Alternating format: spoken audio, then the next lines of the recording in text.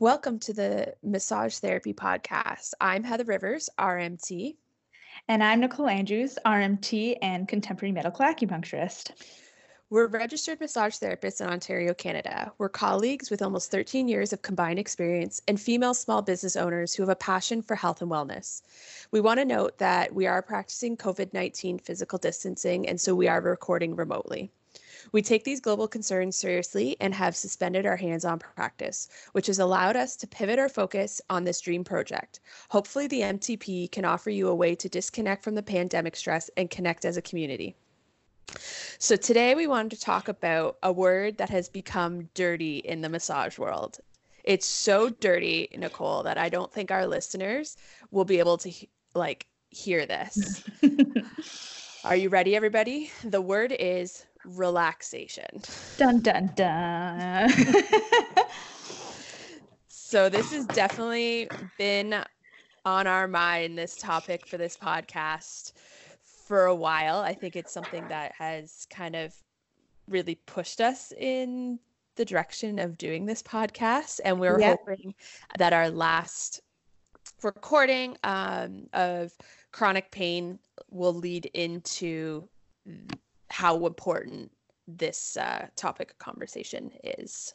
Yeah, absolutely. Yeah, I think this might have been like the topic that made us be like, we need to rant about this somehow. And we're like, let's do a podcast about it. Because we rant to each other and we solve all the world's problems to each other. We do. Thought maybe we should record this and let other people listen and see if they agree or disagree. That's fine. For sure. Absolutely. Yeah, I think there's probably some polarizing ideas on the topic of relaxation and how it falls into massage therapy. You and I agree on it, actually, which is why we're going to rant about it. But definitely out there in the relaxation term and world, I think it's something, especially now during a pandemic, I think it's something that we need to talk about, because also with all of that, as massage therapists, we were recently deemed non-essential, which I think feel like it sort of all comes into all of this. So we're going to rant about relaxation and massage therapy and see where it takes us. Because I do have also mixed feelings about the fact that we were deemed non-essential. So the terminology there, absolutely. Yeah. I don't know if we're not essential. I think maybe we're non-emergency. Yes. Maybe that's a term we can use. Yeah. Non-essential, I don't know if is the right word for us or anybody in the RHPA that was considered non-essential. I think we'd all beg to differ. We're not non-essential, not non-important. We're just non-emergency service, which I can take. I'm okay with not being emergency. I get that, but yeah. Kind of one reason why I went into massage was because I was non-emergency. Yes, which we touched on in the last podcast, right? So you get it. Yes. So Nicole kind of created a nice some questions for us that'll hopefully keep us on track today. We'll see. And not let us veer off too much on our rants. So where do you want to start with that? Why don't we start with how your intro went? Why don't we start with why is relaxation such a dirty word in the massage therapy realm? Maybe you can give your take on it first, and I can kind of just latch on. Alrighty. So I have a lot of reasons, I think, why massage is a dirty word. I think it depends on what perspective you're looking at it from. I think to kind of start it all off, I think massage therapists want to distance themselves and create them like a separate entity and vision of what we do from other body workers and estheticians who can provide massage as well, but as well as sexual work, body work in that realm. We want to separate ourselves. And I agree with that 100%. So I think it all comes down to terminology. I have big letters written here. Terminology is key with this. I think RMTs want to focus on it. What we do is therapeutic. And so it gets lost in translation where we say, what we do is therapeutic, not relaxation, because everybody looks at aesthetics, massage, bodywork massage as just relaxing. Mm-hmm. But I don't think that therapeutic and relaxation are on two different spectrums. Like, I don't think that they're either end of the spectrum. I think they can be one and the same. Absolutely. So I think for like me, I think that that ideology comes from school, like in the sense of what's the first thing you learn as a massage therapist in school when it comes to treatment? You learn relaxation. Yes.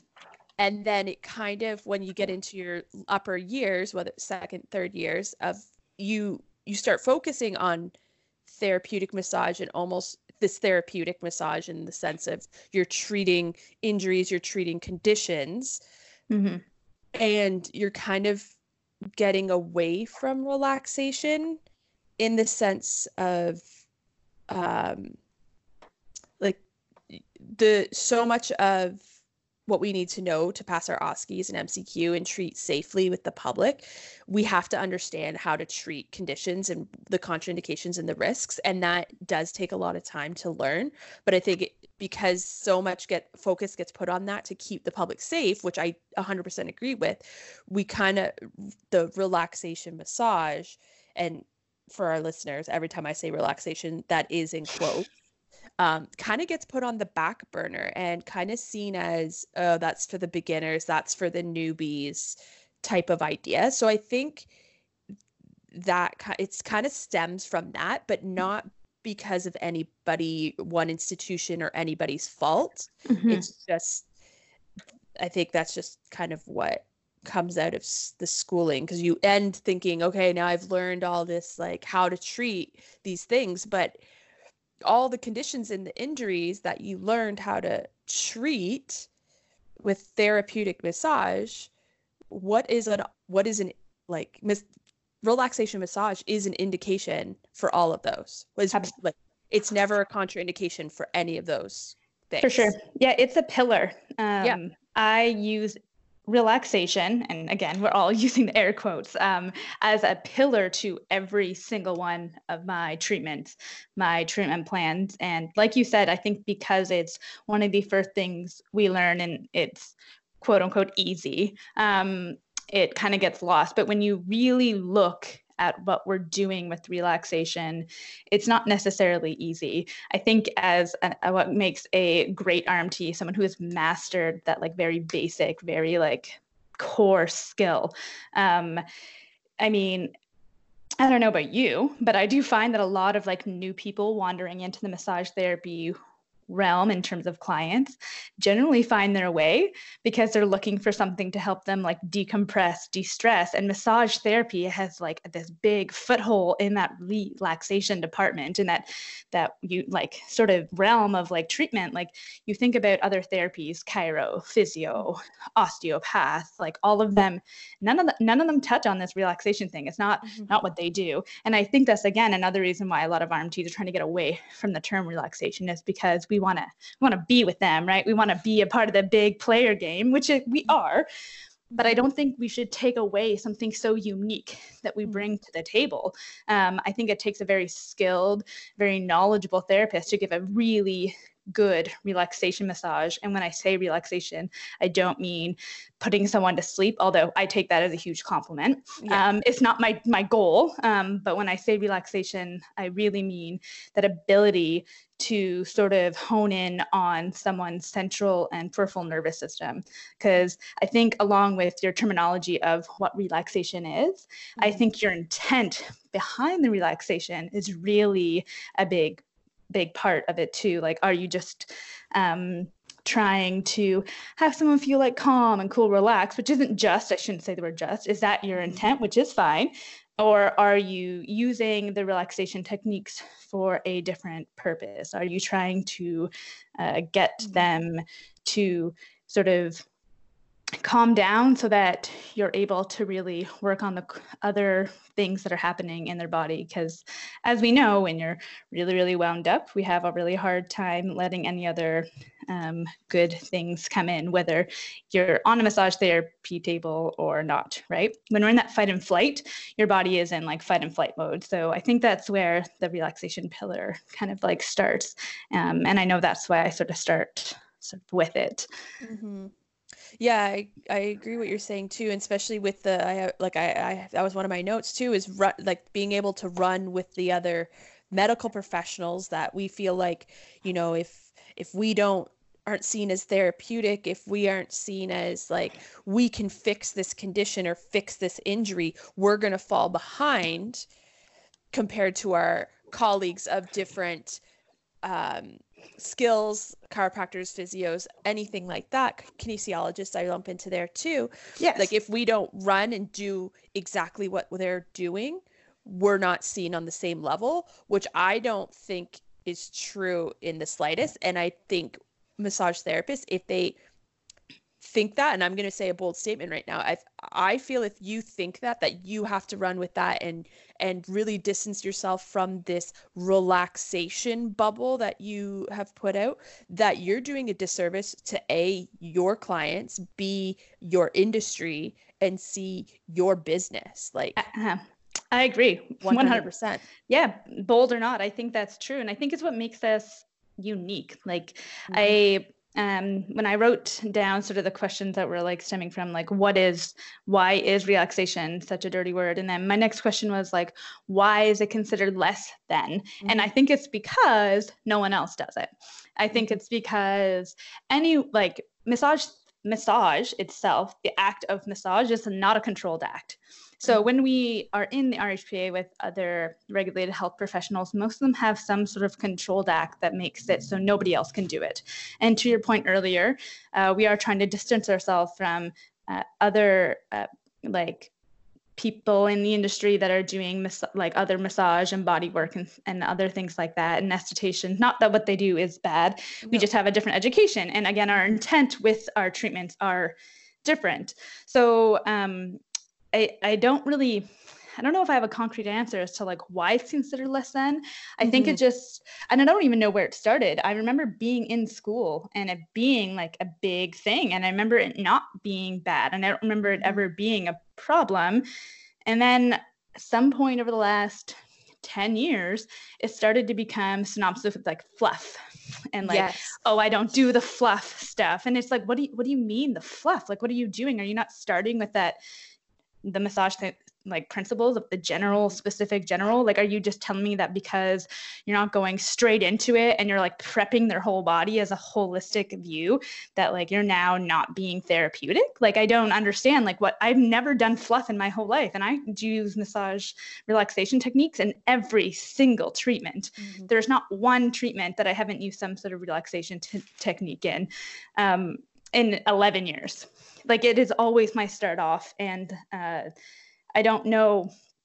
I mean, everyone's career, everyone's clientele looks a little differently, but I don't know what this fluff is. And if anybody could like let me know what the definition of that is, I would really like someone to clarify that for me. Yeah, I've heard it from both clients, which worries me, that they come in, they're like, I don't really like the fluff.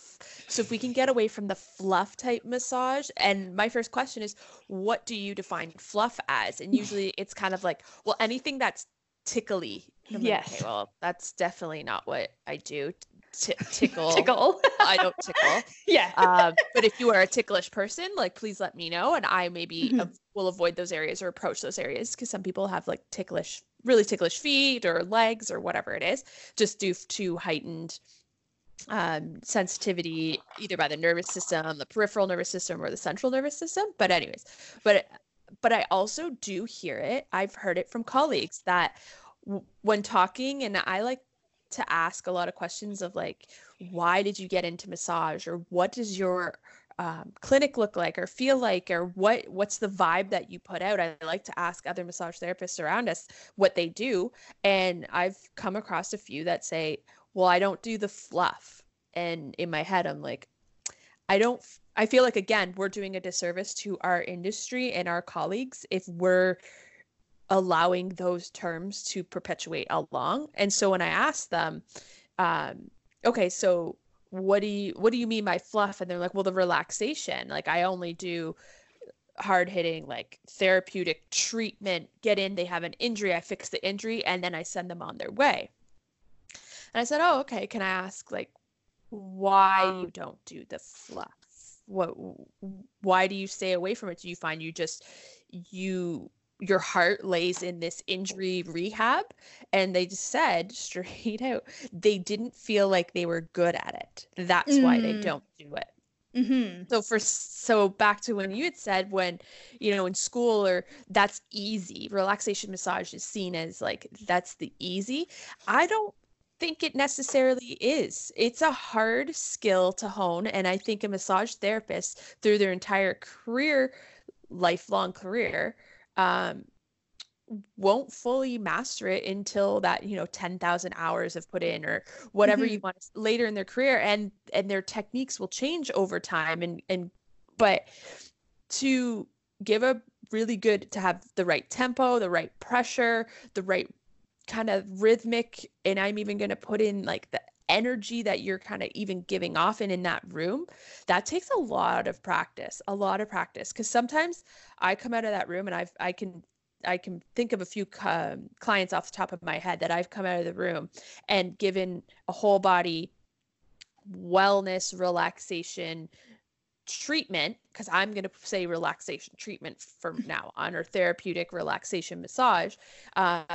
And I can tell, like, one day my energy was just really attuned to what is happening in this room. And I walked out feeling healed just as much as they felt healed. Like, they came out of the room pretty well in tears because of how much relief they got just from, just in quotes, just a relaxation massage. And another day, same client, same type of treatment, and like either one of our energies weren't there, or one of our energies weren't there, both or either.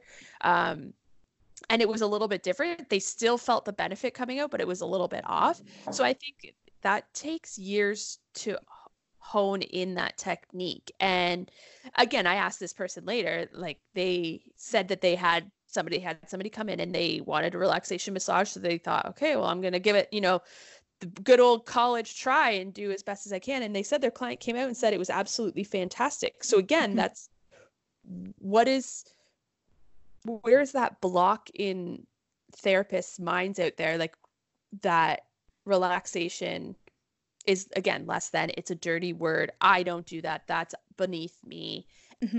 Do they feel like it is truly beneath them, or do they feel like, I'm not good at it, so I'm just gonna take my direction, turn my attention the other way, my focus somewhere else, right? Like, I don't know. And then it worries me, sorry to keep going. No, that's okay. I love it. Keep going. What worries me is then, let's say a client comes in and says, I don't want that fluff, I don't want relaxation.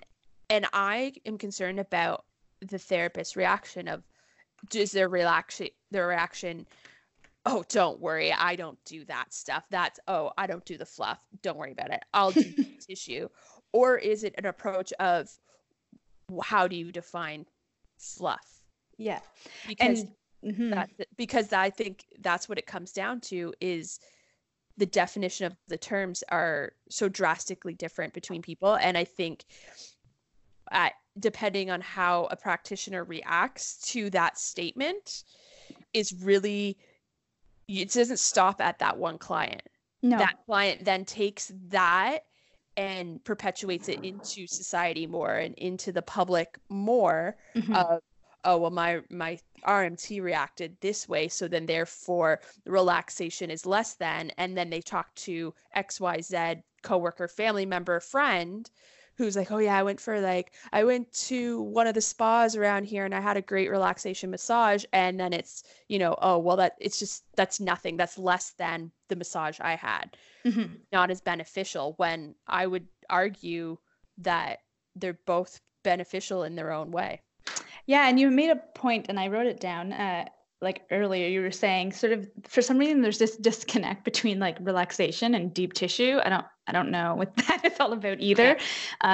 You can use, in fact, deep tissue, long, deep strokes are actually relaxing, and light, quick strokes are invigorating. So that notion that deep therapeutic massage is not relaxing is completely off in terms of what like any sort of biological, scientific, anything will tell you. We are taught that very basic like information when we were in school. You want this type of outcome. You want to stimulate someone's nervous system. You want to awaken them. Use short, light strokes. You want that. You want them to be calm, relaxed, use deeper, more pressure, longer, slower strokes. So that deep tissue and relaxation not being the same is not true in any way, shape, or form.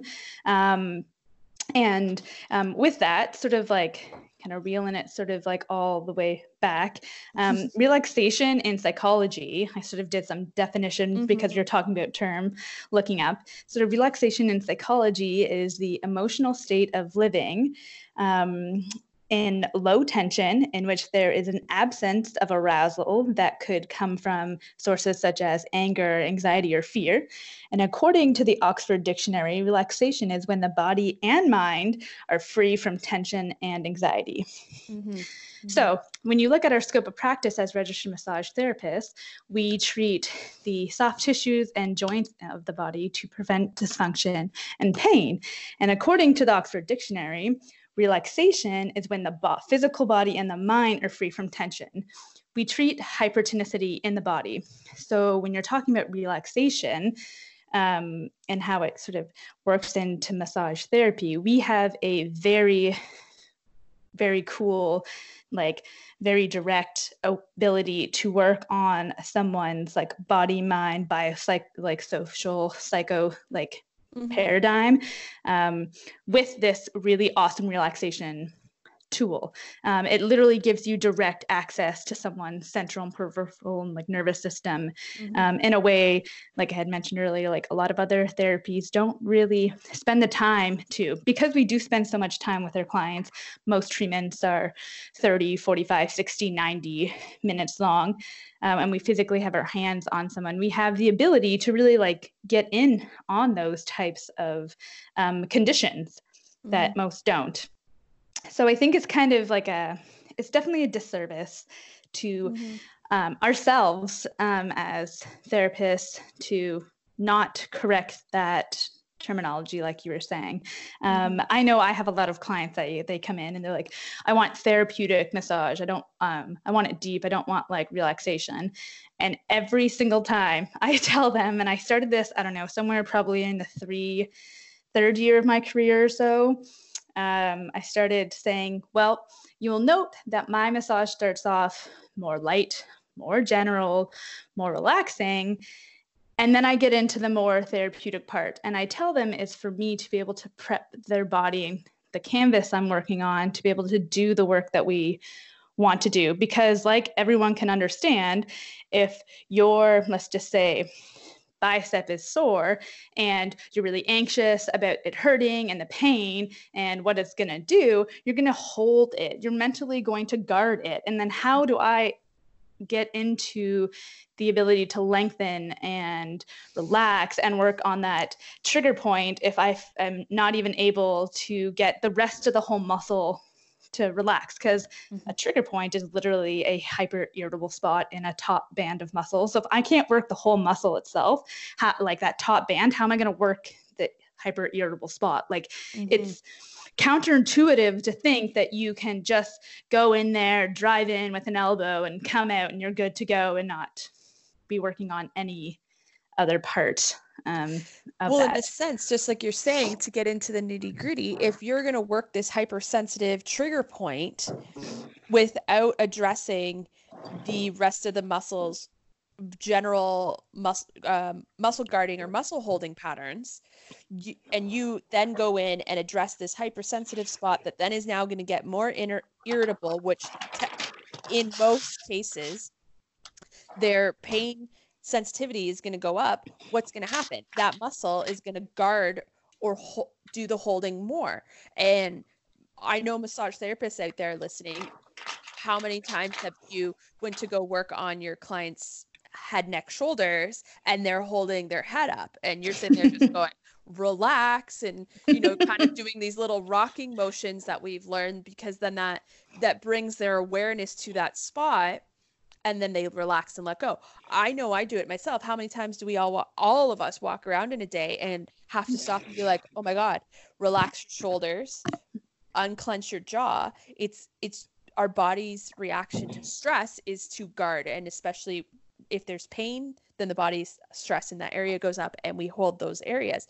So if we can address early in the treatment, or start off the treatment telling the body through our long strokes or general specific general, saying, this is the state I want you to enter in this relaxation. I call it that meditative state between, I want you in that just before you fall asleep, what's going on, but your eyes are closed. You're kind of internal, you're thinking, you're focused on your deep breaths, and get you to that state, and then work those hypersensitive areas.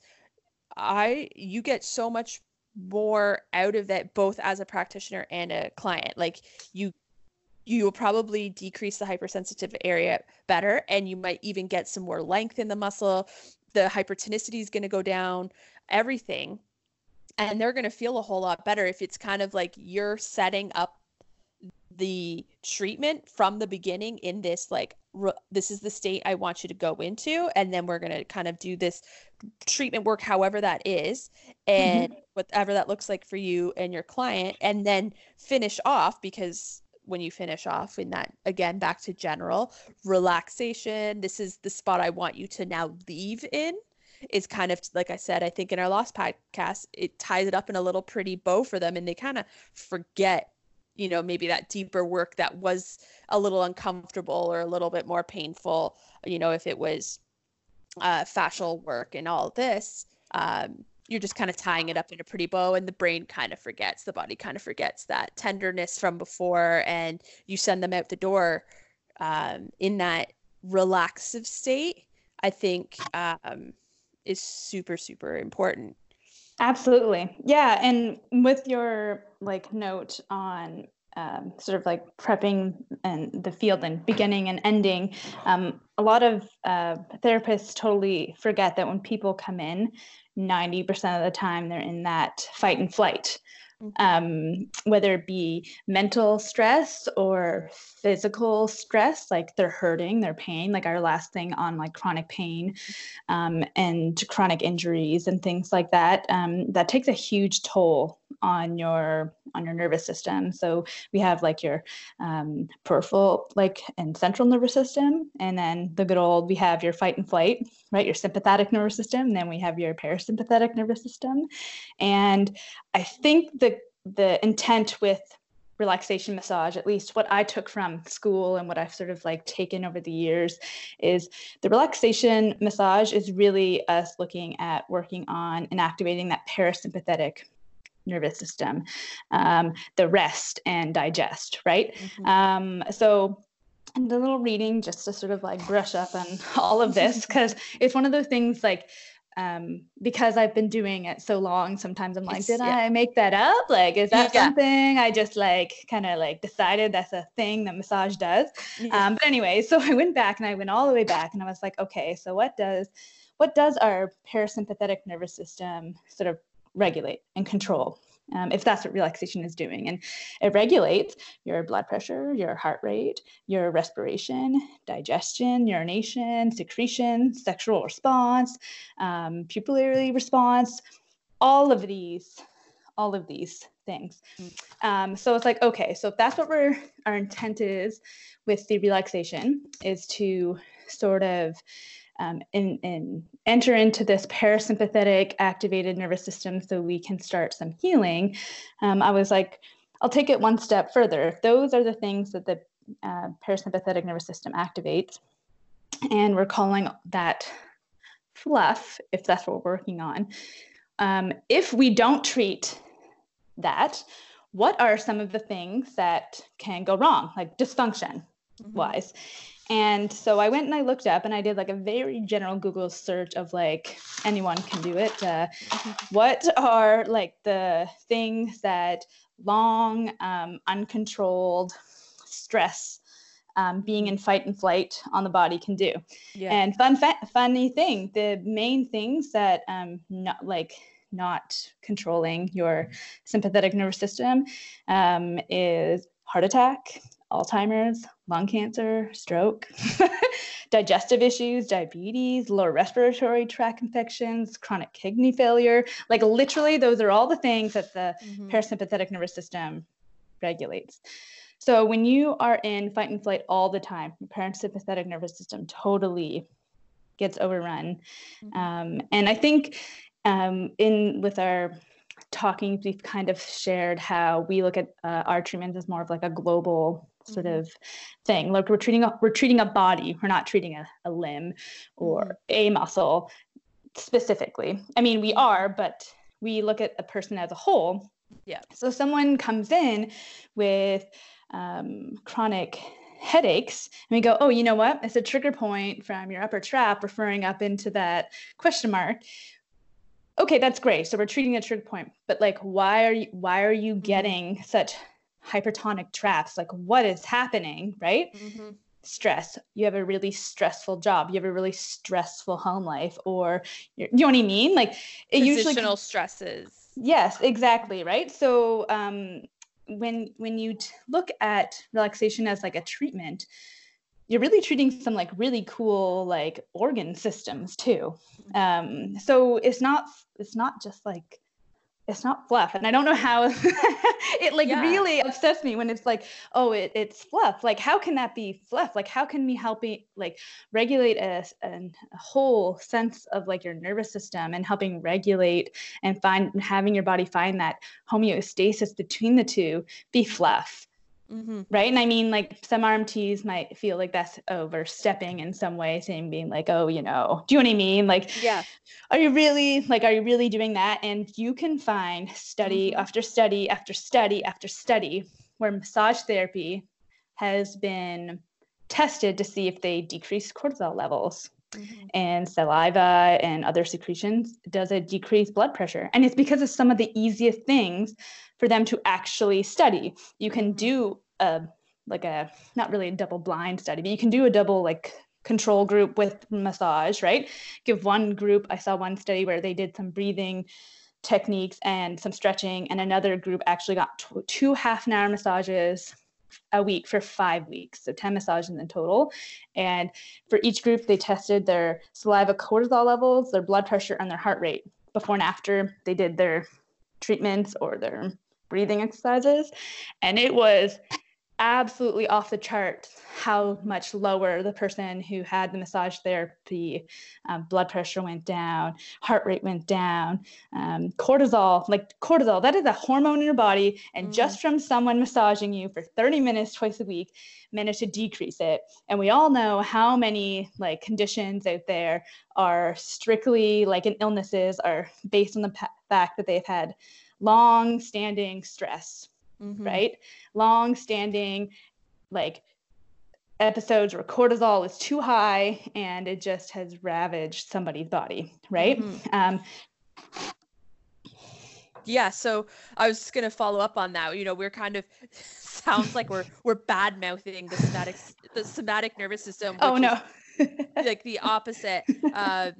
The sympathetic, sorry, not the somatic, the sympathetic nervous system, bad mouthing it compared to the parasympathetic. The sympathetic nervous system is super important in our lives. Like one thing I wanted to note that I thought was really cool, again, looking things up and remembering things that we had learned, that the sympathetic nervous system actually spikes right before we wake up. Meaning that like it is very involved in our sleep-wake cycles, and without it we don't really wake up. Like we need that like that adrenaline, that cortisol to flush through our system to bring us back to the world in a sense of waking up to the forefront. And this the sympathetic nervous system is involved again with the fight or flight. So bringing it back to not within the society that we are in North America, I'll say, and most parts of the world, where that is used for this sympathetic nervous system is used for to run to get your food, to do this to keep you away from danger, like those kinds of things, but it's supposed to peak and spike to get you through whatever stressful situation. But the key is that stressful situation is supposed to be short in comparison to what we deal with now, because of how our society runs, how, the demands placed on us at home, the demands placed on us at work, how to be involved, again, in quotes, in this society, like how to act like a proper member in society places stress, and, you fit into this box and you better stay in that box. Like all those stresses add up and to the point that we always have this level of cortisone that's flowing through our system that our body isn't geared to have, doesn't have the manual to deal with that. Absolutely. And its manual to deal with that is to continuously have the cortisol. And then, like you said, that leads high levels of cortisol over prolonged periods of time leads to heart failure, heart attacks, blood pressure problems, kidney problems, other organs, because it's not meant to flow through your system like it is for us. And yeah, so we're not completely bad mouthing. No, sympathetic, no. but as you had said earlier, that we're us as massage therapists need to own this fact that we're here to balance that. Like that should be one of our priorities. And we affect the nervous system. Chiropractors affect the nervous system.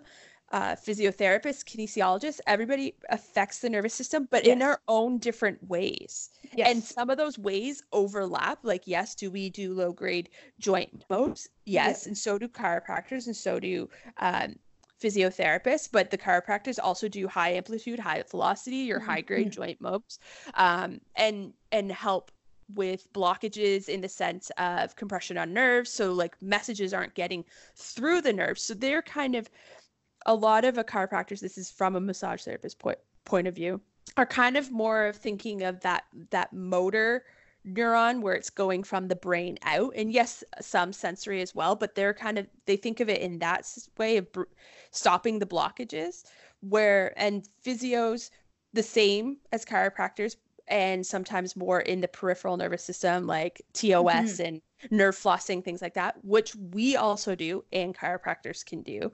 But I think it's unique how we approach the nervous system that the others don't. And just to reflect off of what you said is like they all can do what we do. It's in their scope of practice, but they don't do it as well as we do, just like we don't do joint mobilizations as well as a chiropractor does, or exercise prescription, movement prescription as well as a physio or a kinesiologist does. And the way that we affect the nervous system is wild, and I don't think we should be discrediting that and marking that as quote unquote fluff or just relaxation and it's beneath us. Like, I think if we want to raise above and get ourselves on this platform with we need to lean into that more and own the fact that, no, you guys can't do what we do when it comes to this. Absolutely. Yeah, I made a note too, as you were talking about like society and the society we sort of live in and how to fit in. Relaxation in our society is looked as a complete luxury. It's hustle, hustle, hustle, go, go, go all the time. And the fact that we all have to actively carve out time to relax and to decompress is mind-boggling. The fact that we have to live in this high, like crazy stress, like go world, and that like the relaxation and just like allowing our bodies and our minds just to be is like the luxury piece is something that I think we as a whole have to look at. And honestly, that's, I think, where massage like is really cool. Like it comes into a place, because massage therapy for a long time, and still kind of is sort of seen as like a luxury thing. I don't know how many times I've had clients come in and be like, oh, I was telling my coworkers today that I was going for a massage. Like, oh, must be nice. And I love the clients I've been seeing long enough. They go, well, it is nice, but I'm not just going there just to like lie on the table. Like she's doing actual therapy, right? Mm-hmm. You know what I mean? Which is funny that they say that, because relaxation is such like a strong pillar of like my treatment building. So it's funny that they don't even see it as relaxation. You know what I mean? Even though it is, they don't see like the building blocks on it all as relaxation. They go, oh, I go and she beats me up. And I think like you've said this before, like I'm not like a beater up type of therapist. So it's funny that that's the perception that clients get. But I think it comes to the terminology RMTs are sort of throwing around and using. So if you say to an RMT, I don't want relaxation, I want therapy, and then they go in and they get relaxation as a therapy, but they feel amazing, the next time they go somewhere, they're going to say those same words because they think that is what got them the treatment they were looking for. And it's like, no, that's not it. I just did what I did and sort of was like, okay, I won't do relaxation in quotation marks, even though I'm going to use the techniques that cause your body to relax, your muscle hypertonicity to relax, because we're literally I don't know. It's funny that the term relax and relaxation are two different things somehow. Like I would like your muscles to relax. That's what we do. It's literally what we do, but I don't do relaxation. Like I'm literally getting your muscles to go into a relaxation mode. So I don't know. I think we need to really like clear the playing field with this whole relaxation term. That's, I think, where our rant stemmed. It's like, I don't know, maybe like you get this too, like when therapists do say things like, oh, I don't do fluff or I don't do relaxation, I kind of want to be like, oh, neither do I. You know what I mean? Because if I say, oh, like it totally is something that I do, people are like, oh, really? Like what kind of practice? You just have people come in and they just fall asleep on your table. And I was like, no. You know what I mean? Like how come now I'm looked down on as a registered massage therapist? You're being judged. Yeah, you're being judged and you don't want to be judged. Or, we all have this like in us, you want to fit in with the cool kids kind of mentality, and relaxation isn't cool, so I better not say I do it. Well, I'm saying screw that. Screw it. I'm over it. I used to be that person.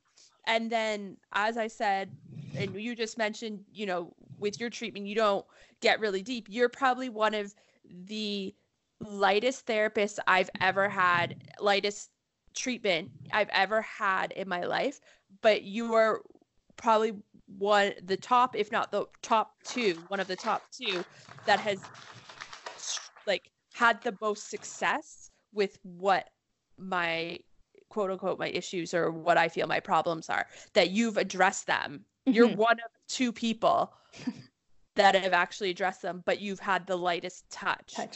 And everybody is different. Everybody's nervous system, everybody's system is different, and there's different therapies for every person. But I'm calling BS on this like fit in with the cool kids type of mentality, because I think a lot of, there's a couple more reasons why I think that a lot of this, it's beneath us, is also how it comes down to this looking down on spa massage and relating spa massage, equating spa massage to relaxation massage. So relaxation, when people address it, oh, I don't want relaxation, really they're meaning they don't want a spa massage. Well, I don't even like, and again, I used to be that, like, I'm never going to work in a spa, because again, I feel a little bit that comes from school. I felt that if it was there or not, like, you don't want to work in a spa. But so many more therapists, RMTs, are working in spas because the spas are realizing if they employ RMTs, more people are going to come to the spa because they can use their benefits for the spa. Exactly. I have a lot of peers that I went to school with that are working in spas in Ontario, and they never thought that they would have ended up in a spa, and they love it. And they're great therapists too. They're not any less than anyone else. they're not doing any less work, right? They're amazing therapists. And I think that they kind of have a more well-rounded scope or skill set because they've perfected more quickly that quote unquote relaxation based massage, that relaxation therapeutic massage, as well as that injury therapeutic massage. Go hand in hand. Yeah. And I think so. I think that now that there's more RMTs in spas and are approaching their treatments, even if they are getting somebody's signed up for a aromatherapy massage, or I know some of them do like body treatments, body wraps, or like exfoliations followed by a massage, that they're still treating them and addressing their concerns, as well as keeping in mind if they have any, high blood pressure and things like that. They're approaching it from that sense, keeping the client safe. I don't know. I don't think that we can now equate even looking down on, like, I don't think as a profession we should even be looking down on spa massage. I don't think that we should have been anyway, even if it was estheticians, because they deserve the respect that they deserve. Absolutely. We demand respect from the aesthetic community and bodywork community. We should be showing them respect in the sense, because really what differs between them and us is this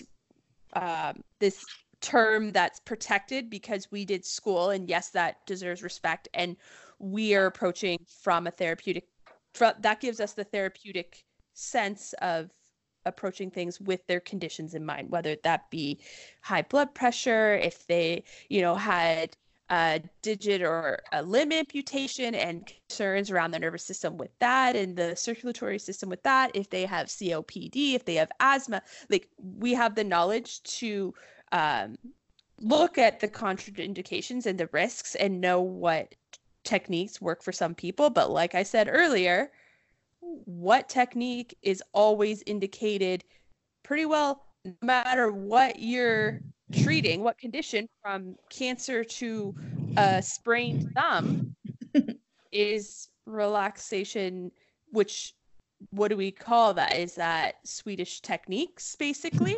Yes, absolutely. Yeah, that's it. To define it to that, if that it should be like, I don't want a whole treatment of Swedish techniques. If somebody came to me with that, I don't want a whole treatment of Swedish techniques, I would be like, oh, okay. So we'll start with some, and then we'll get into some trigger point and techniques, things like that. We'll still address that. But I don't think the definition of relaxation is the same across the board between therapists as well as between the general public. And I think because as therapists, we aren't all on the same page of that definition and how we view it, it's creating confusion and chaos in the general public. Absolutely. Yeah. And I'm not really I mean, I guess, like, we've touched on, like, sort of where it may have stemmed and where it kind of comes from, and us differentiating. I think it also comes with, because massage therapists, I think we all kind of have this sense that we're always trying to, like, be validated, like, especially right now in, like, the time we're in and how we're not considered essential. I think as RMTs, we really get this, like, blow to our ego, I guess you can say, where we feel like we don't deserve to be there. Even though we've been regulated for 101 years. In Ontario, yeah. In Ontario, right? So I think we're always trying to get that validation, and we always feel like it's only like one mess up, one something away from it being taken from us and us being just another body worker. And I don't think we need to look at that. I think we need to have the confidence in knowing what our education is. We have to have the confidence in knowing that even just body workers who work at spas that aren't RMTs, who are giving relaxation, it is a lot different. I recently had a client come to me and say that they went to a spa and they've had a lot of massage in their day, and to their own accord, they're pretty critical of it. So I'm pretty happy that they think that mine's okay. It's pretty good, I guess. Okay, they come back. So they told me that they went and they asked for just relaxation, because that's all they were looking for. And they said it had been a while since they had gone and just asked for a relaxation massage, and it was apparent to them how different the relaxation was. Do you know what I mean? Like the intent of the relaxation was different. He said he could tell that they were just trying to like put them to sleep, which is what he asked for. But he has fallen asleep on my table too, and he does not. And you know what I mean? So it's interesting that we feel like we can't be lumped into some sort. We're going to be lumped into some sort of like group of, I don't even know. It's like, I feel like as RMTs, we really need to just really know like where we stand. I really wish that RMTs could like own that this is like a really great thing that we do. Like we are able to like really work on like a piece of society, like a really big piece of like healthcare in society that no one else does.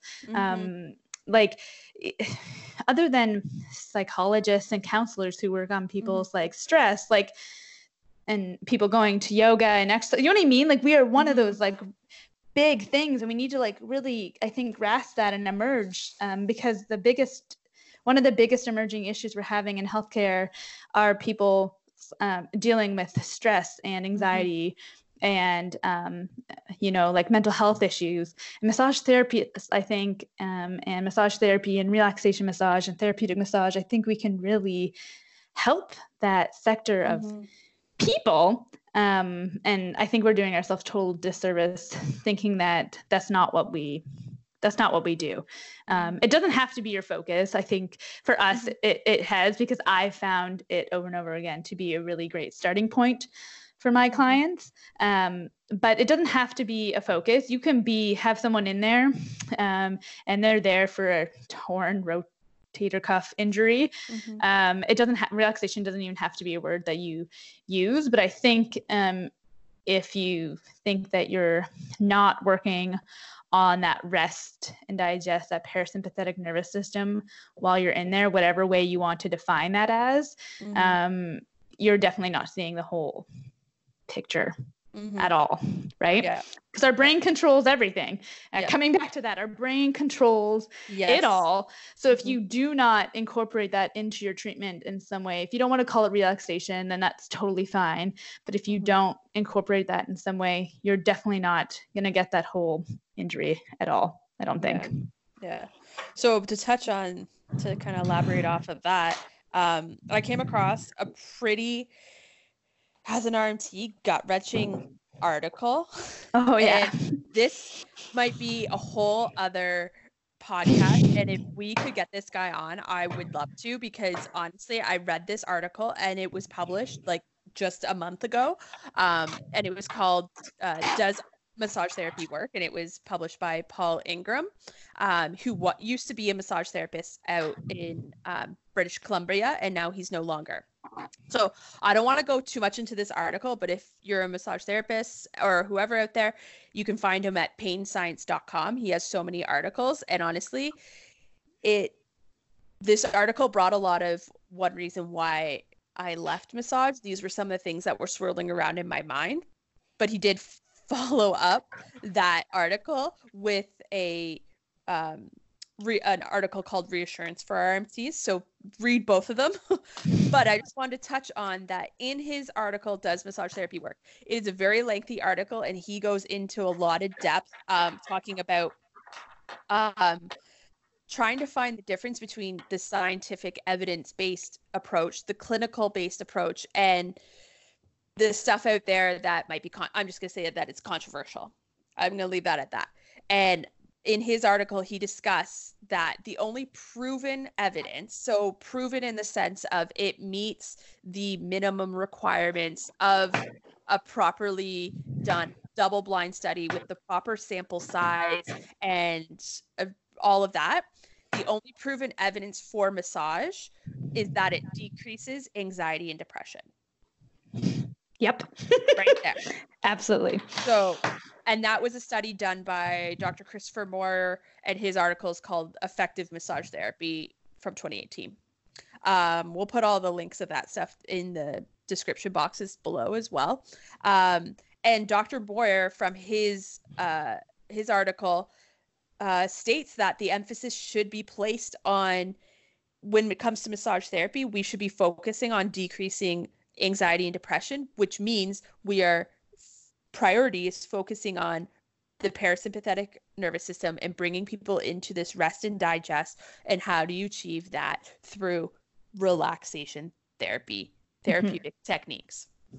Not always necessarily digging your elbow in there and being a jackhammer doesn't necessarily cause people to be that just can shoot up the sympathetic nervous system versus the parasympathetic. So I thought that was a really, like I said, that there's times when I was reading that article that I was like, why am I a massage therapist anymore? But then trust me, when you go read the reassurance for RMTs, it just talks on how it's hard. I think brings it full circle again in talking about, we're trying to be seen as medical professionals, but it's also difficult to get that true evidence-based scientific approach and complete studies done that there are no biases in it, either from the people creating the study or the clients. Because if a client knows they're signing up to be involved in a massage therapy and then they get put into a control group where they're not getting a massage, right there's already a bias. There's already a bias, a placebo. They think in this, they called it a placebo, a fake placebo, where you kind of, the group that might be put into the control is now more angry and more disappointed because they're put into the control, they're not getting massage. So now all of a sudden their mental state has changed, which means that their pain sensation or whatever they're measuring might change. It's affected, and vice versa. If they're put into the massage group, you might see a bigger change because their mental status has changed. And I think that's what's so difficult with massage therapy when it comes, not only can we set up proper double-blind studies, but also we are that bridge. And it kind of, when you mentioned about therapy and counseling, we're kind of almost that bridge between the physical therapists, physios, massage, osteopathics, kinesiologists, and the counseling psychological realm.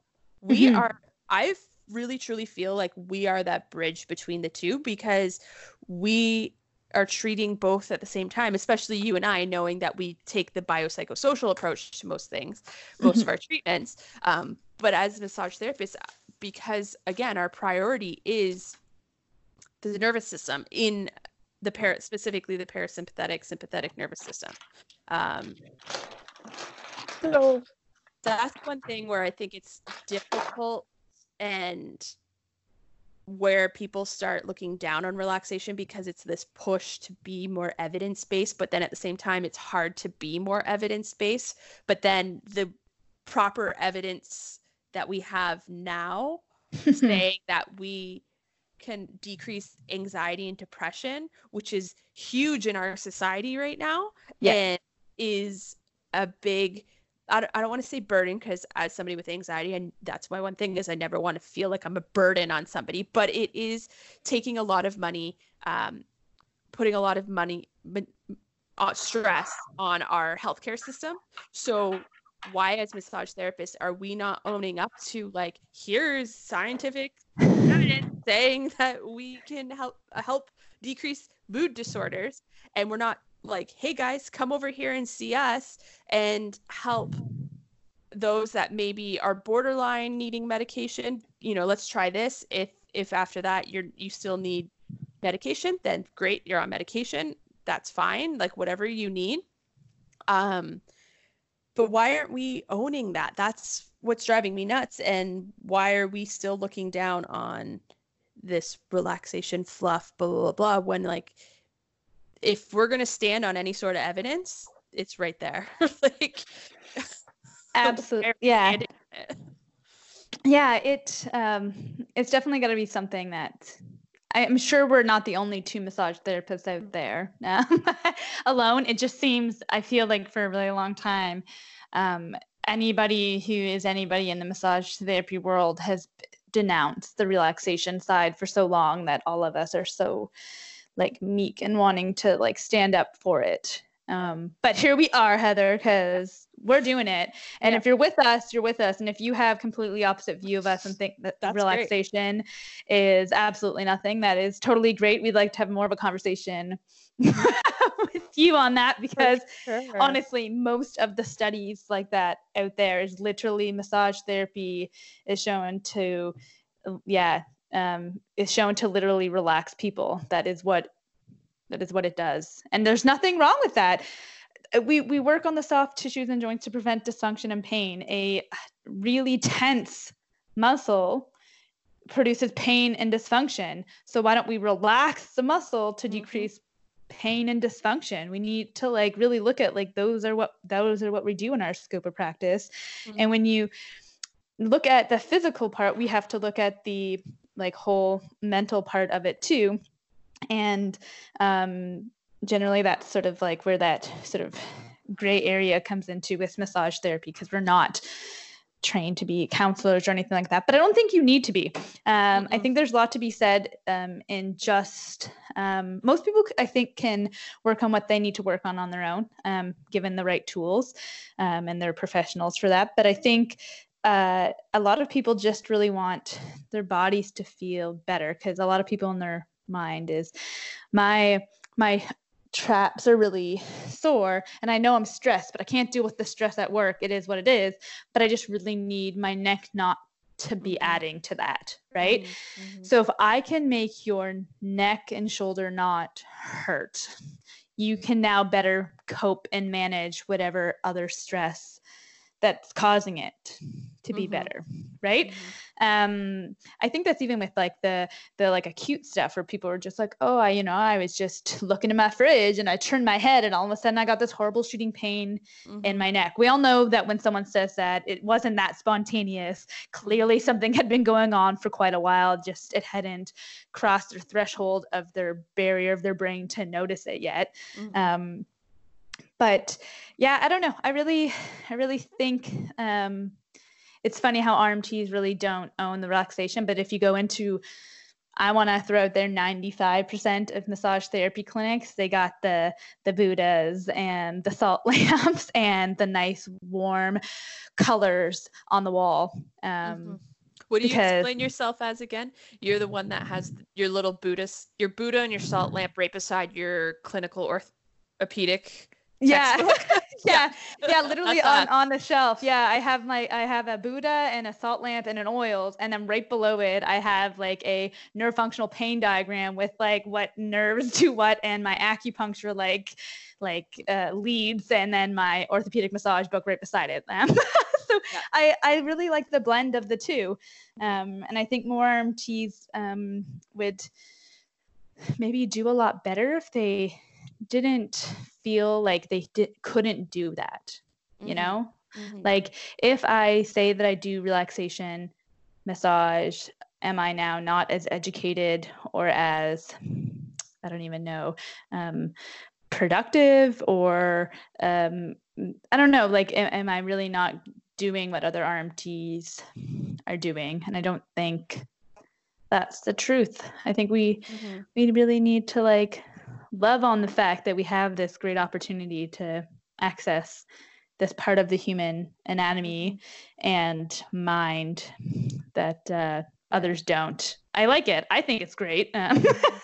So now I want to throw out one other reason that I think relaxation is looked down upon, and I'm going to throw it at what I think is a big influence: insurance companies. Yeah, true. I think so, because insurance companies, like RMT is the only ones because they provide therapeutic, and it has to be therapeutic.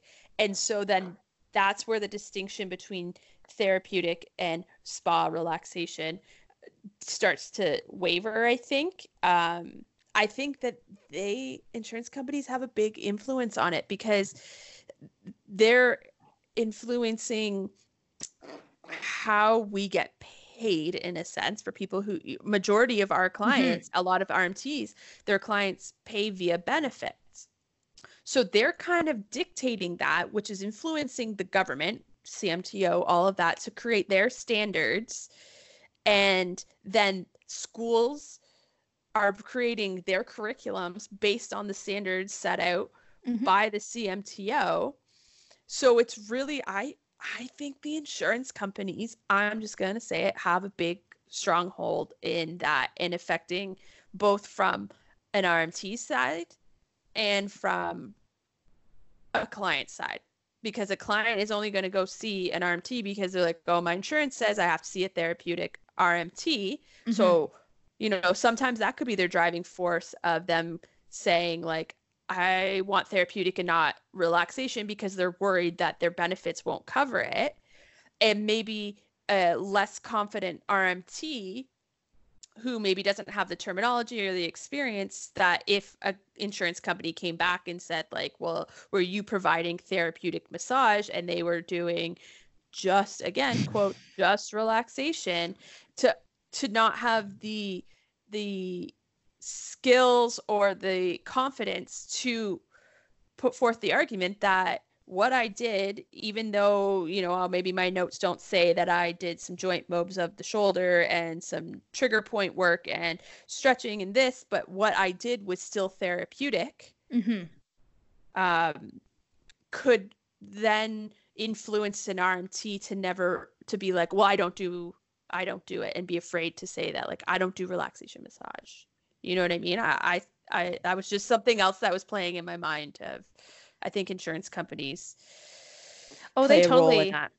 Mm-hmm, they totally do. I'll share this little nugget. When you said that, it reminded me of it. Mm-hmm. I worked with a chiropractor who, when she went to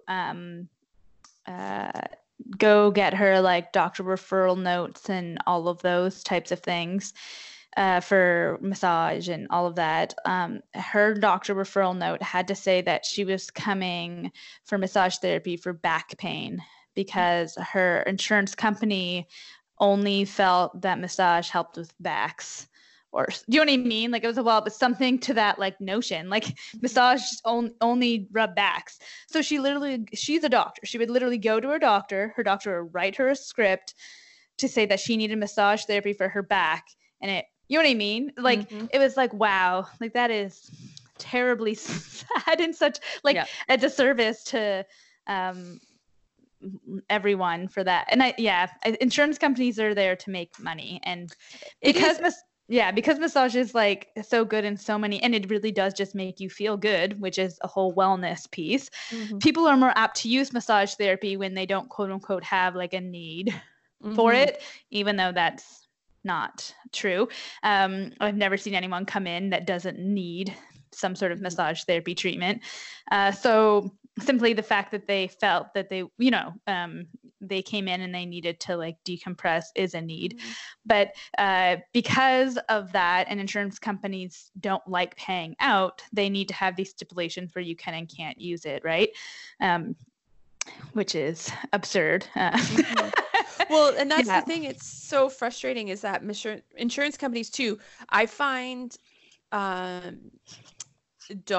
if they're not going to pay out on somebody on a therapy, or they're going to create issues around paying out on a certain therapy, it's typically massage. Yes. They don't want to pay out for massage, which is wild because, like we talked about in our last about chronic pain and low back pain, costs insurance companies as well as the healthcare system, especially in Canada, because we have universal healthcare.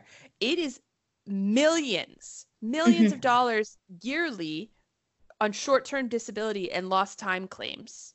Yes. But they want to make it difficult for people to get massage therapy that can be used in a reactive treatment as well as a preventative. And like I know you're on the same page with me with this, is that we usually have people that come in this reactive phase. Something's happened, and injuries happening, pain's happening, and they want out of that. But our goal is to get them on a preventative maintenance, consistent, see me, however that works for them, their body, their wallet, their time. But I want to get them to preventative maintenance. I don't want to just fix them and see you later. I'll see you when you hurt yourself again. Like, kind of what happens with physiotherapy a lot. Which And is a disservice to them. They could yeah, be way better utilized, but yeah, yeah. yeah.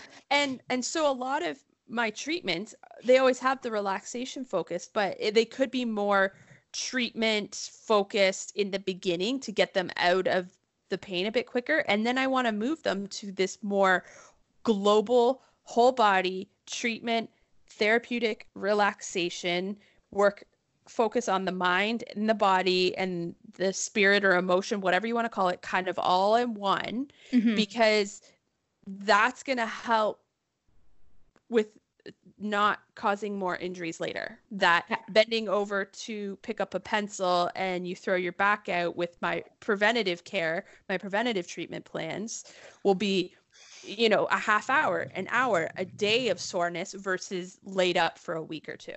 Mm-hmm. And to that, you sort of made me think about when you're talking about like preventative and all of that. A lot of times, well, not all the time, every time you do a massage, you need to have a treatment plan. And in that treatment plan, you need to have treatment goals. And I think people think that relaxation massage doesn't have any treatment goals other than to put someone to sleep and to leave feeling like sleepy. Relaxation can have a lot of very tangible goals that you can actually monitor, right? Mm-hmm. I'm pretty sure most, if not all, massage therapists, pretty sure it's part of our curriculum where we have to learn how to use a blood pressure cuff and stethoscope. So just in that, because we like to be treatment goal or based. If you feel that relaxation doesn't have any end treatment goals or tangible way of being was this effective? You can start there. You know what I mean? You can say, we are doing this relaxation massage because you have all this stress and hypertonicity. So I can, decrease all the muscles, but you can actually take someone's blood pressure reading. You can do a heart rate count. You can count their breaths per minute. These are all tangible things within a massage treatment that you can track before and track after and use them as a way to build a whole treatment plan. Just asking if someone feels good or feels relaxed doesn't have to be your basis in whether or not that was a good treatment or not. You know what I mean? That scientific focus, if that's where you're at and you live in that realm, I love it. I'm there too. But if that's why you don't do relaxation, I think you have to look at the parameters of how you can actually track what relaxation and means. Yeah, I challenge a skeptical RMT or one that calls it fluff to use a goniometer too. Yeah.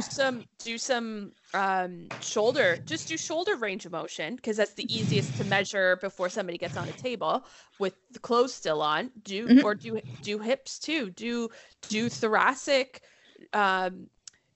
just active range of motion, some passive range of motion, because again, I think it comes back to redefining relaxation. Relaxation doesn't always have to also be that your client literally lays there and you work around them. I pull some joint movement, very relaxed, very mindful, almost assisted stretching. And even just getting the joint through the range of motion. When somebody's prone, I love to scoop under the head of their humerus and cup the inferior angle of their scapula and bring their scapula into some ranges of motion and see how the scapular-thoracic movement and everything is going.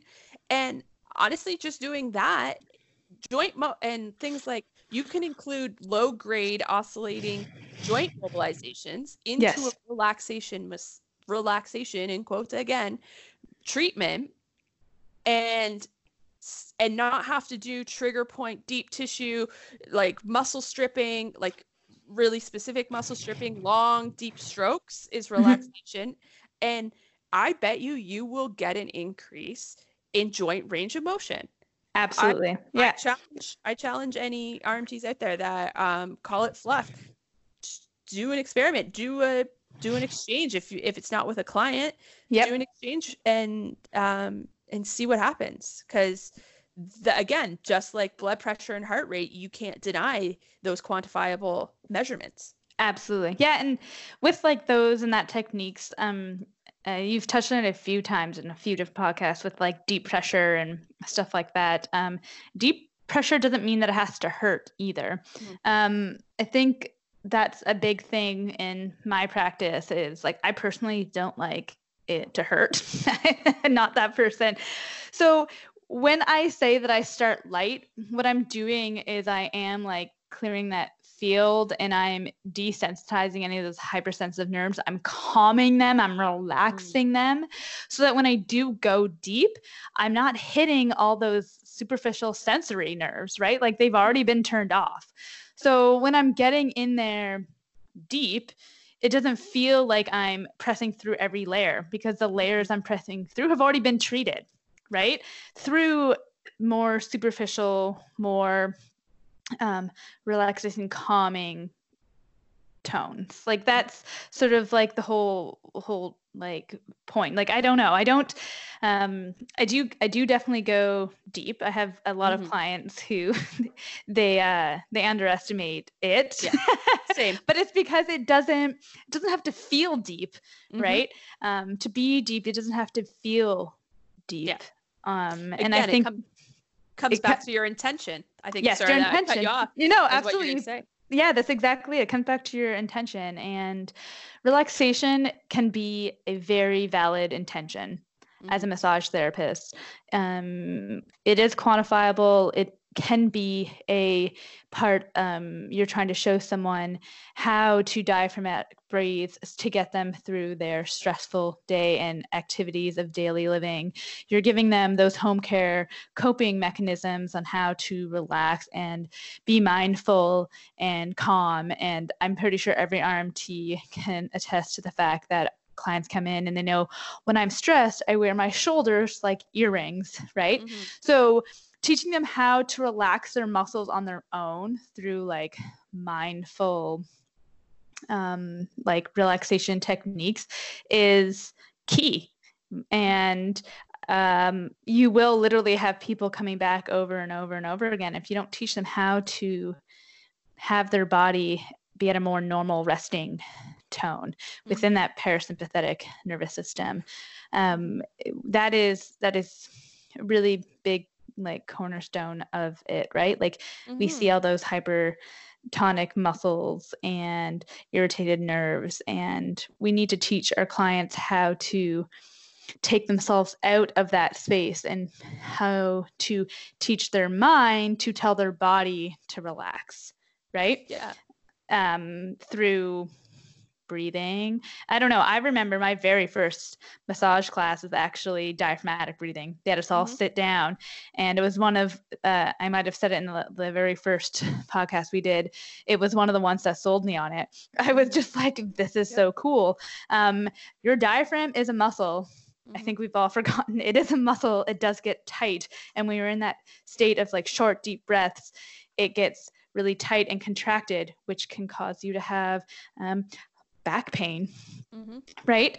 I remember explaining to a chiropractor who I was treating once, he was saying how he hadn't been able to exercise in a while, and he came for massage and it helped his back, and then he went to playing soccer, and he was like, like I thought my back would hurt, but it didn't. It felt so much better. And I was like, well, were you like huffing and puffing? And he's like, yeah, I was. And I'm like, well, like you're stretching all those intercostal muscles that you probably haven't used in a really long time. That's why exercise is such like a powerful tool in our full body wellness, and like why we hurt and don't hurt.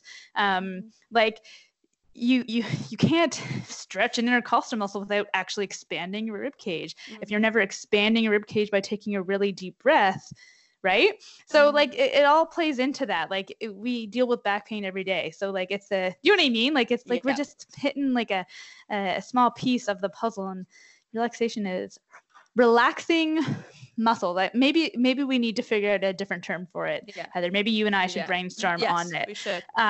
Because I don't know how we can as therapists, maybe we need to either redefine or come up with a new term that we throw out there, because we literally are here to, a huge part of what we do is to relax muscles into better states of muscle tension, but we don't want to do relaxation. Mm-hmm. And that can't be the case, I don't think. I don't think that works. I agree.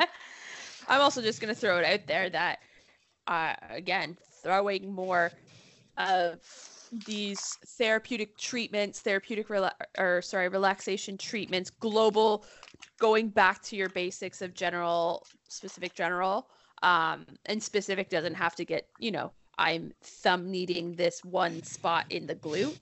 Yeah. Like, you know what I mean? This general, specific general, you're going to have more longevity as a therapist. You're going to be able to treat more people and not be in pain yourself and treat longer and have a longer career. So honestly, it is something that I think we shouldn't be calling fluff. We shouldn't be justifying.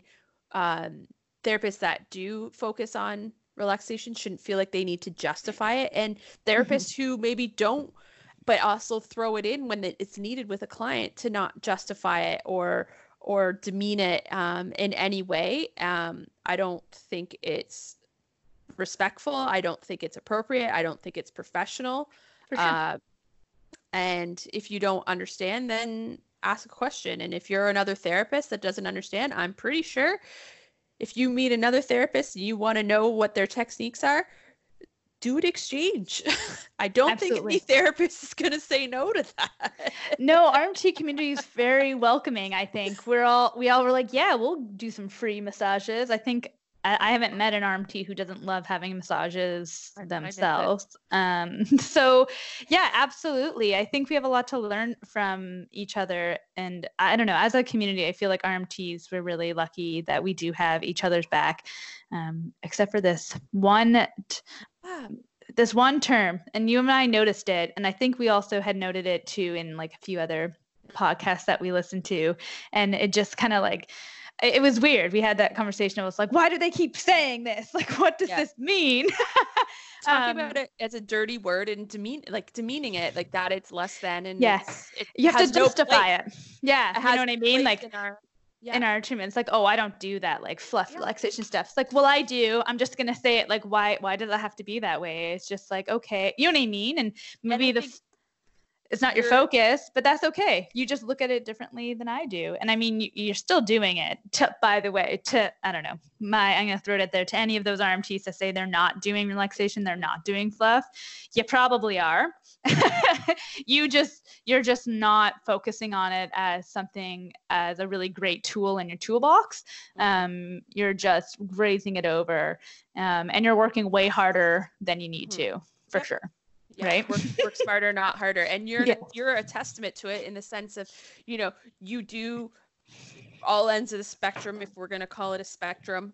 And you've been practicing for 10 plus years now, and you have a really full practice. Like, I think that right there is a testament to the importance plays in people's lives and their health and their wellness and their reactive as well as preventative Absolutely. health. Mm-hmm. People don't use any sort of healthcare for any other reason than they want to stay healthy and feel better. Mm-hmm. That's it. Most clients find their way to massage therapy. I think I had mentioned, I think through the whole, I have stress type of environment. Most clients find their way into it. So when they come in and they say, I have this injury and I'm really stressed, I think just to be like, oh, we're not going to worry about the stress part. Yeah. Doesn't really help them. You don't have the full puzzle. Yeah. Treat them as a whole person, mind, body, spirit, bio, social, psycho, whatever. Yeah. You just gotta, know what you do and what your hands are totally capable of.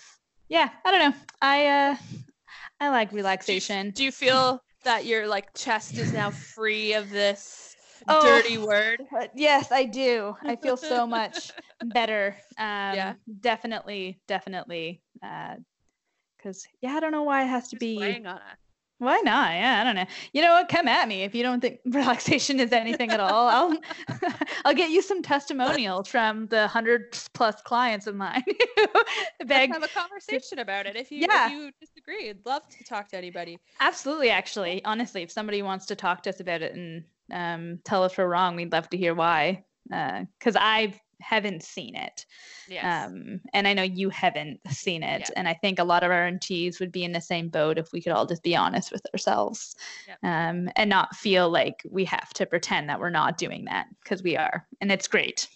And it's amazing. And when we are living in a time like we are right now, where so many things are unknown, anxieties are high, there's so much fear in the world right now, I think massage therapy, if we allow it to be, can be something that's really positive. And when we all do get to go back to work and do all the wonderful things we do, I think that it can be a really strong piece of our healthcare system, and help the even world feel better. You know what I mean? Like, just an FYI, like I see it as, this might be like a whole different thing, but after we all get back to work, we're entering into a new world after this. People are afraid to be within 6 feet of each other right now. So imagine being hands on that close to a person.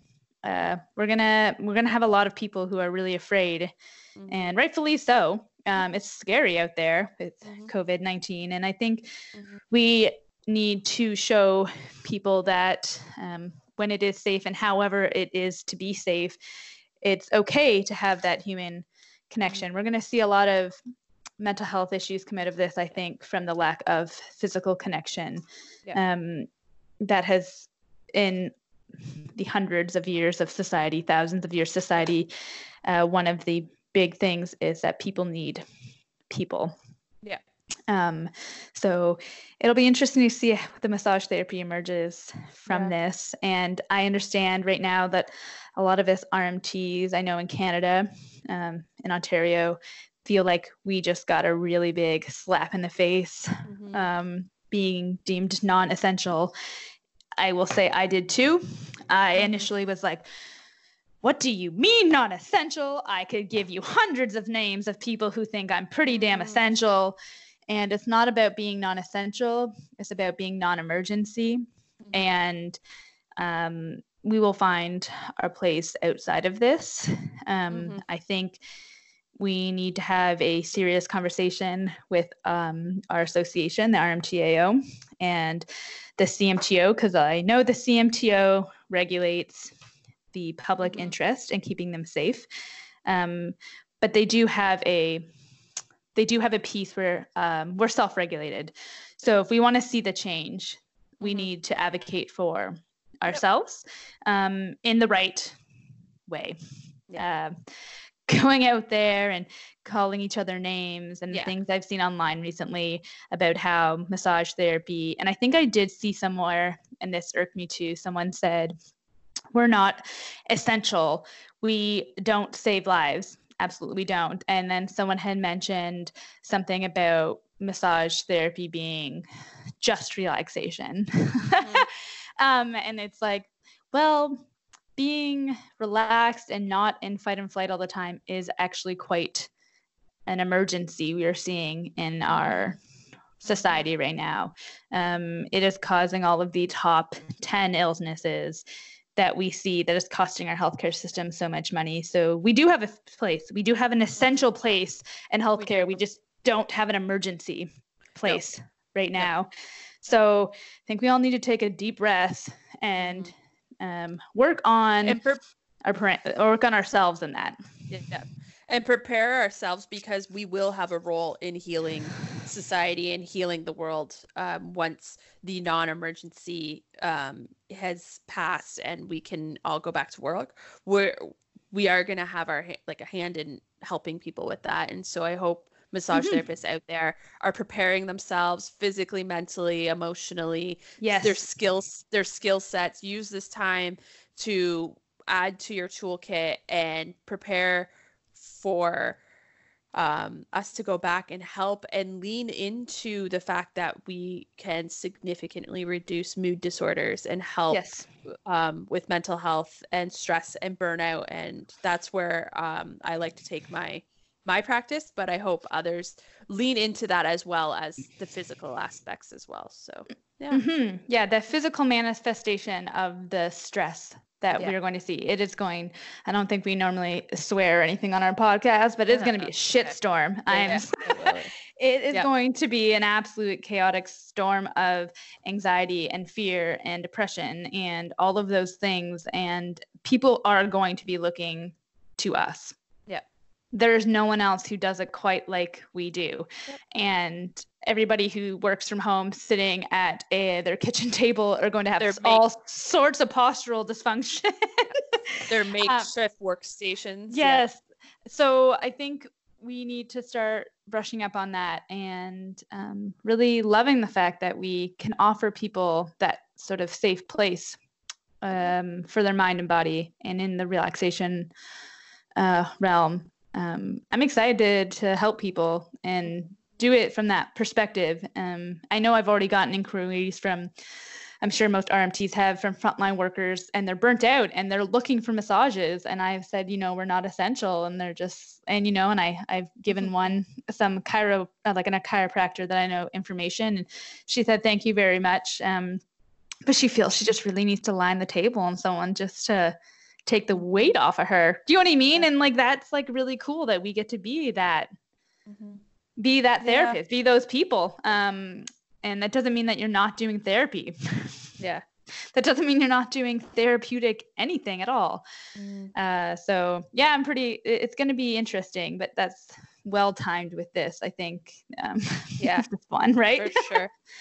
For sure. Alrighty. Any last thoughts? No, I think that's good. I feel better about that, Heather. Perfect. I'm glad we got to it. Yeah. So now, do you know what time it is? Is it RMT time? You betcha. It's RMT time. What are you drinking tonight? I am drinking a tea from Steep Tea. It's called Vanilla Dream. It is a black tea, which is going to keep me up all night, which is also why again. Yeah, which is also why my heart was probably beating out of my chest on top of the topic. I was trying to just I'm sure you're going to hear me taking a breath because I was trying running a mile a minute because of it, but it's delicious. It literally just tastes like vanilla beans. Vanilla, my favorite. I love vanilla. Yeah. What are you drinking, darling? I am drinking, you guessed it again, David's tea. I am a David's tea fanatic. I was going to use a more inappropriate word, but it's new. It's part of their new, I don't remember what it was called, fantasy line or something. It's called Unicorn Dream. It is a caffeine free. It's a fruit infusion. It has apple, hibiscus, coconut. It has marshmallow, unicorn sprinkles, heart sprinkles, sugar pearls, candied papaya, butter pea flower. So it does have that bit of a blue tinge to it. It's really good. It has a little bit of a desserty vanilla kind of flavor to it, but it very fruity. Lemongrass is in there too. Yeah. It's very cute. And I really like the little white unicorn sprinkles and little heart sprinkles. That's so cute. It's youthful, but I like it. It brings a smile to my face right now. Who doesn't like unicorns at a time? It's the little things in life that make the world go round. My little unicorn. My parents made fun of me because I clearly was starting to run out of tea, and like I said, in the loosest sense of term, when I say run out of tea, and I had to make a tea order from David's tea, and they were like, "Oh, David's delivers?" I said, "Yeah, their online store is probably bigger than their in-store store." Nice. And you're just like, Yeah. That's awesome. I ordered tea. Self-care. Tea. Other Self-care. People, they're running to the LCBO and the beer store. I'm running David's tea to stock up. Absolutely. We all have our vices, right? Yeah. That's awesome. Alrighty. Well, thank you everybody for listening. Mhm. We look forward to recording many more podcasts. Please be sure to tune in on your favorite podcast streaming app and rate us where you can. If you have a topic you'd like us to cover, please share and let us know in the comments, wherever those are. You can definitely go over to YouTube. This should be up within the next 24 to 48 hours on YouTube, and you can definitely leave us a comment there. Or if there's a topic you'd like us to cover, please let us know, and we'll take care and see you next time. See you next time.